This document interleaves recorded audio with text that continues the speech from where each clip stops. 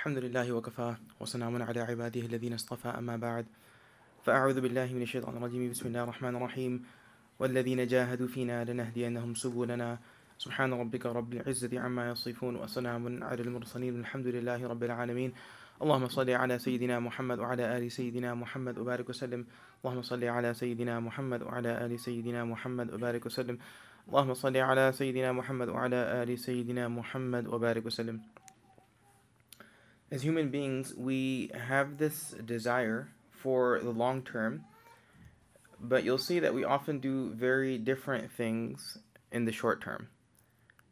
Meaning we have this desire for some long-term goal or some whatever desire it may be, but in the short term we act very differently that's not aligned with those long-term goals. And you'll see, for instance, when you're faced with something that's very good, let's say 5 years from now, you're going to get X, Y, and Z things that are very good. But because it's 5 years away, you have this time factor, it's very difficult to either wait until then or to implement actions that will get you that objective in 4 or 5 years. You could take, for example, it's kind of a silly example, but you could take the example of texting and driving, for instance. Right? If I was to ask who here in the last month has texted while driving, you don't have to answer, right? But if you think about the question, it's kind of a silly there's some depth behind the question. You know, if I was to ask you, hey, how much do you enjoy living?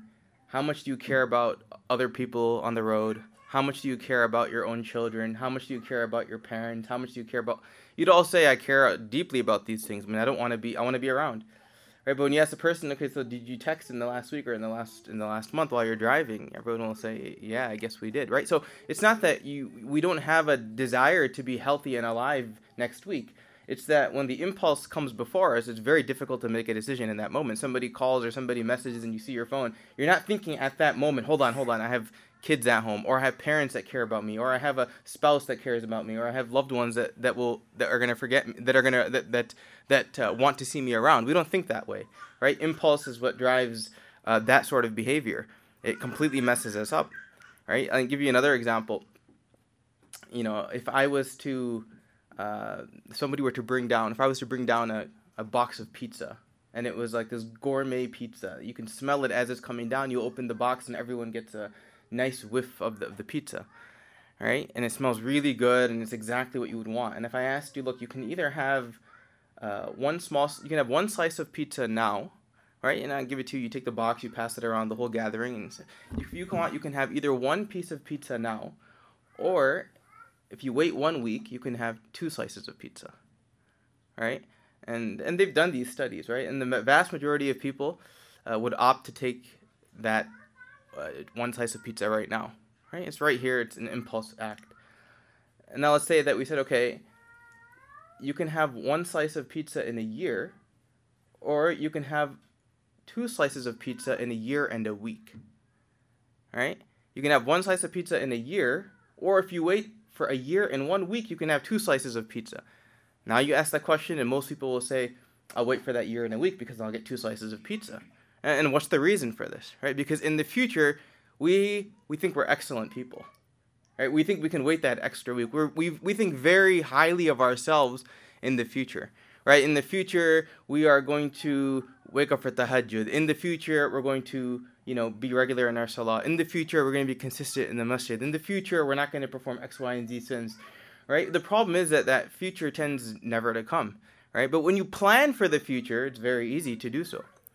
And there's many examples of this, right? There's medical examples as well. Sometimes it's the opposite.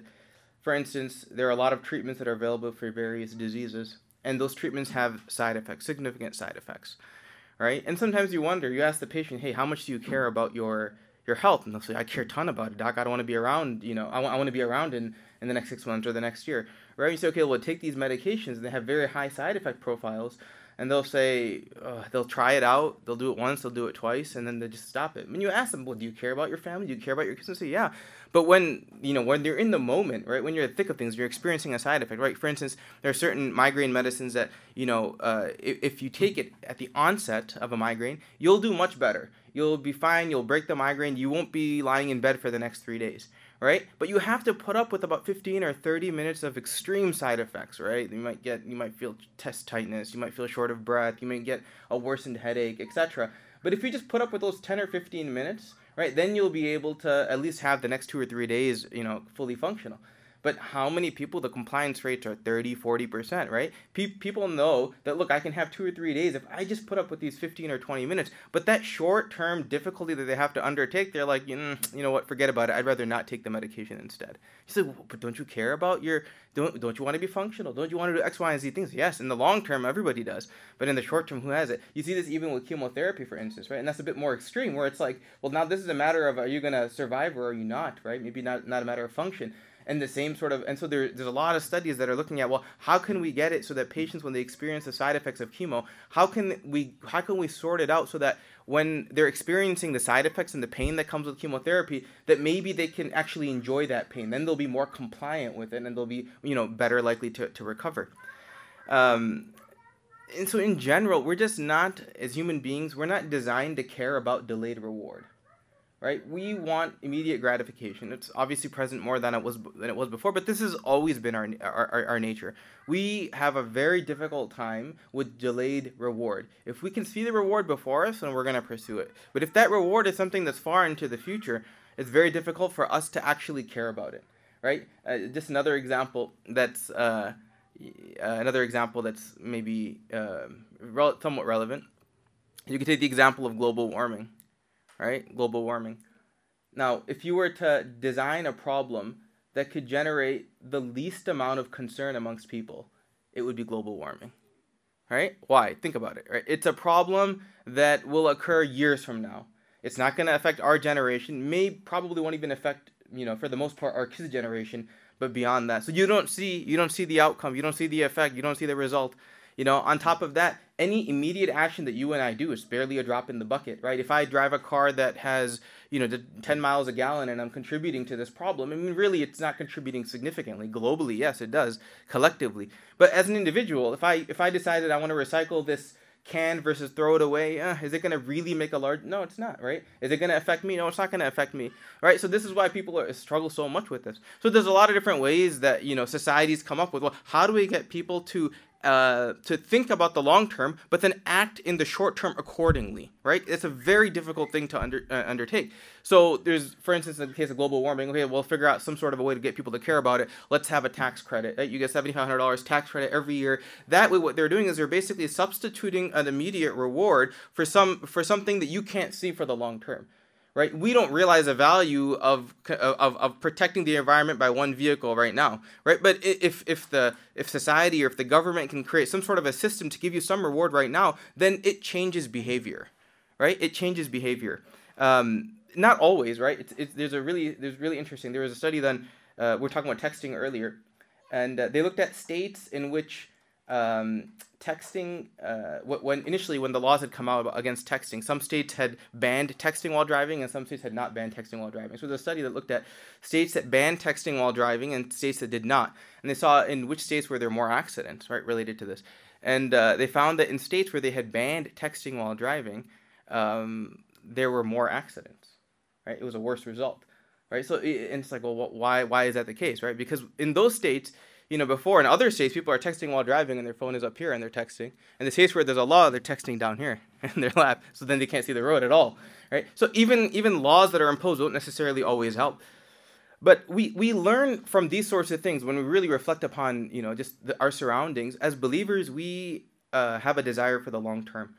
But in the short term, we're very different people, right? Look at our long term is what? There's no...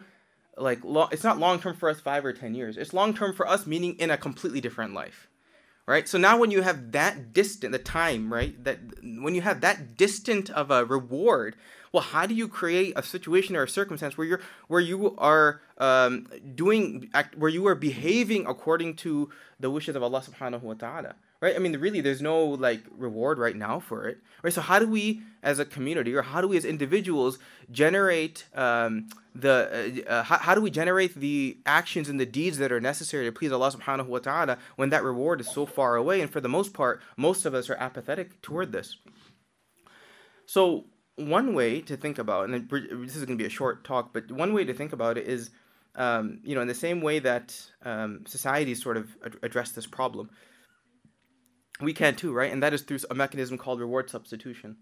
And that is that, if we can get ourselves to do something for the long term by enticing with something in the short term, then maybe we can change our behavior, right? So if I tell everyone, look, pray your salah in Jama'ah today, tomorrow at Fajr, praying congregation, and as a result, you will inshallah get Jannah, right? Like that's a long-term goal. Very difficult for us to see that. Motivation to pray Fajr right away as human beings is tough.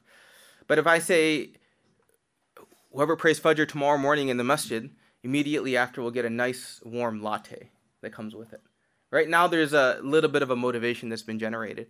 So this is something that can be effective, right? In generating some sort of short-term activity or some short-term reward in order to generate an activity that's beneficial for the long term. So we should think about this in our own lives, right? I mean, we are human beings ultimately, right? We're the servants of Allah Subhanahu wa Ta'ala. And while we like to think that we're excellent people, when it comes to the deeds that are needed of us, we are often lacking in this. So it would be fine for us to bring into our lives some of these rewards as well, right? And it's often done better in pairs or done better in small groups, where a group of people, or maybe a husband and a wife, or maybe a child and a parent says that, look, if you do X and Y and Z things, then we'll do this together, right? And vice versa. Hey, if we both wake up for Fajr tomorrow morning, then we both get a cup of coffee. And if we don't pray Fajr tomorrow, then there's no reward that comes with it, right? And then what happens is, over time you begin to generate these behaviors that are pleasing to Allah Subhanahu wa Ta'ala, even if your immediate intention isn't directly linked to Allah Subhanahu wa Ta'ala. Now this is a question that often comes into someone's mind. Well, it's like, well, what's the point? And then if actions are according to intentions, and my intention is that cup of coffee or that latte, then how is that salah going to be of any benefit to me? Right? But the reality is, well, what was the reason you even put in that sort of a substituted reward? Like, why did you care to even put that effort in to design some sort of a system to get you to do something, right? And it's because you want to please Allah, and you recognize that our nafs is strong and that we are weak, and sometimes we are motivated by those things that are apparently dunyawi, but in reality, our principal overall objective is for the sake of Allah Subhanahu wa Ta'ala's pleasure. So it's fine to do these things, and we should bring these more into our lives, right? We should think about different ways. If I don't recite my Quran today, maybe you have some sort, maybe you have some sort of you have a small group of brothers, a small group of sisters, or maybe even with your spouse. If I don't recite Quran today, then we don't have dinner until we both recite our Quran for the day, right? And then or vice versa. If we both recite Quran today, then we both have some a dessert or something like that we wouldn't otherwise have. So we should think about it. We should think about our deen in this way as well. Now, two issues arise. I mentioned one of them already. One is the question of intention. Well, what kind of intention is that? And we sort of already addressed that, right? The overall objective is to please Allah Subhanahu wa Ta'ala.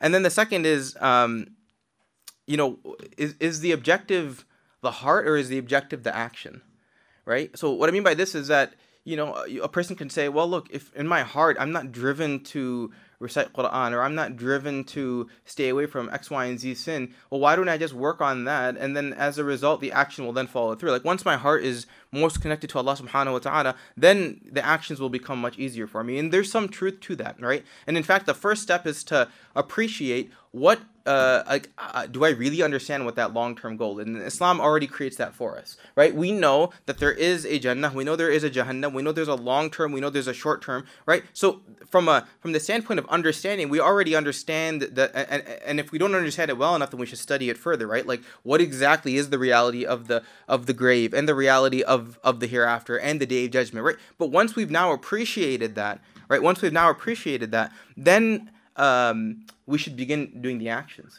right? And there's a very strong principle in cognitive behavioral psychology where they say that it's far easier to act yourself into a way of thinking than to think yourself into a way of acting. It's far easier to act yourself into a way of thinking than to think yourself into a way of acting. Meaning, if you just begin to do the actions that are in line with a particular way of thinking, right, you are more likely to change your way of thinking. But if you wait for your way of thinking to change, then you're going to be waiting a very long time, right? And this is the reason that we follow the sunnah of the Prophet ﷺ, right? Like, people say, well, what's the purpose of following the outward sunnah of the Prophet ﷺ, right? Your heart is still impure. You still have all these impurities within it.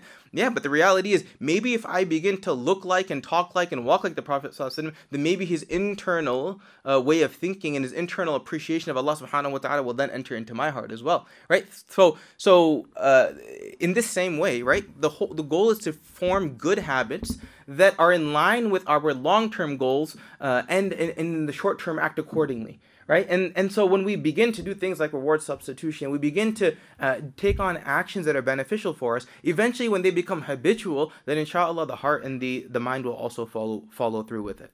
So we should think about this as well, that human beings are people who are very quick to react to some sort of an impulse, right? We see something, we want it right away. If we see an immediate short-term benefit in something, then this is what we're going to do, right? This is the problem with people that smoke. This is the problem, you ask someone, who's exercised as much as they needed to in the last week, right? But if you ask somebody a year from now, do you want to be in shape? Everyone's going to say, yes, I want to be in shape.